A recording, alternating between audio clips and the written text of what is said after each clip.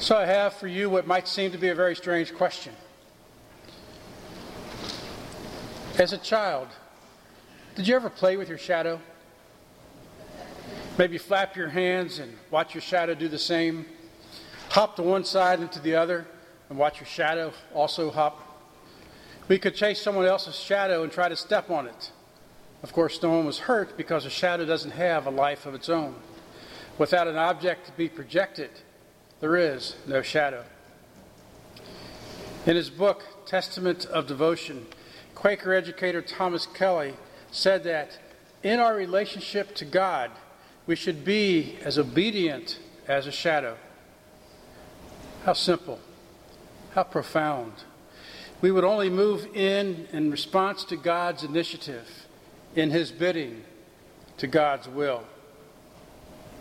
Well, all three readings today talk about lived faith. In Deuteronomy, God tells the people to hear the word of God and to observe the law. Why?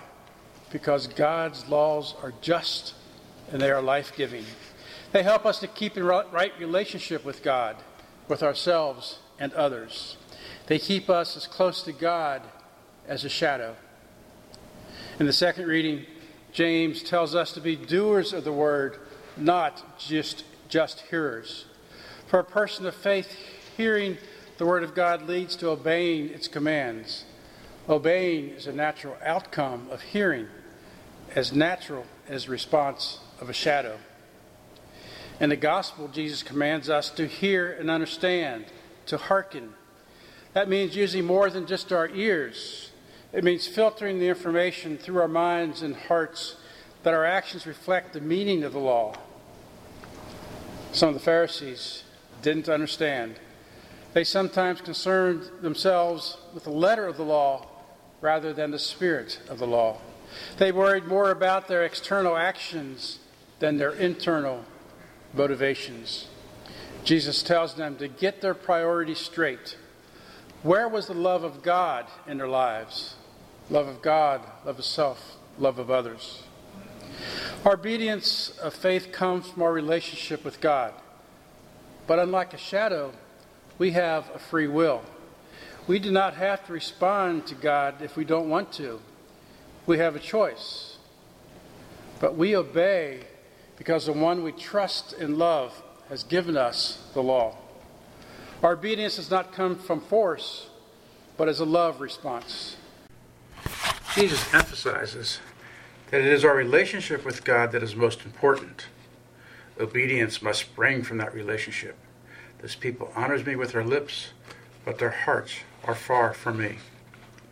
When our faith is not in our heart, we tend to move away from relationship with God. We concentrate more on what we do and how we do it, rather than on the relationship that motivates our behavior. Externals like what we wear, what music we consider holy, and how we hold our hands in prayer take on more importance than how we love. We become judgmental of those who behave differently from us. There is power in a faith-filled community that not only hears the word on Sunday, but lets it take root in their hearts and spills into action. Love is their response. Consider Emily, who was with our St. Vincent de Paul conference. She receives requests for assistance, then ensures one of our team go out to help. Anne collects sleeping bags each fall, and then she and Brian distribute them to homeless on the streets of Covington. Peggy is here at the parish every Friday managing our bingo, knowing that the money raised helps our school and parish work.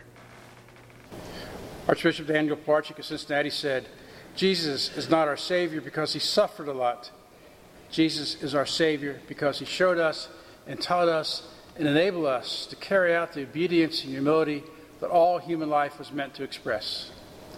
Everything Jesus did was in response to the Father's will, even when it was painful and scary, even when it led to the cross.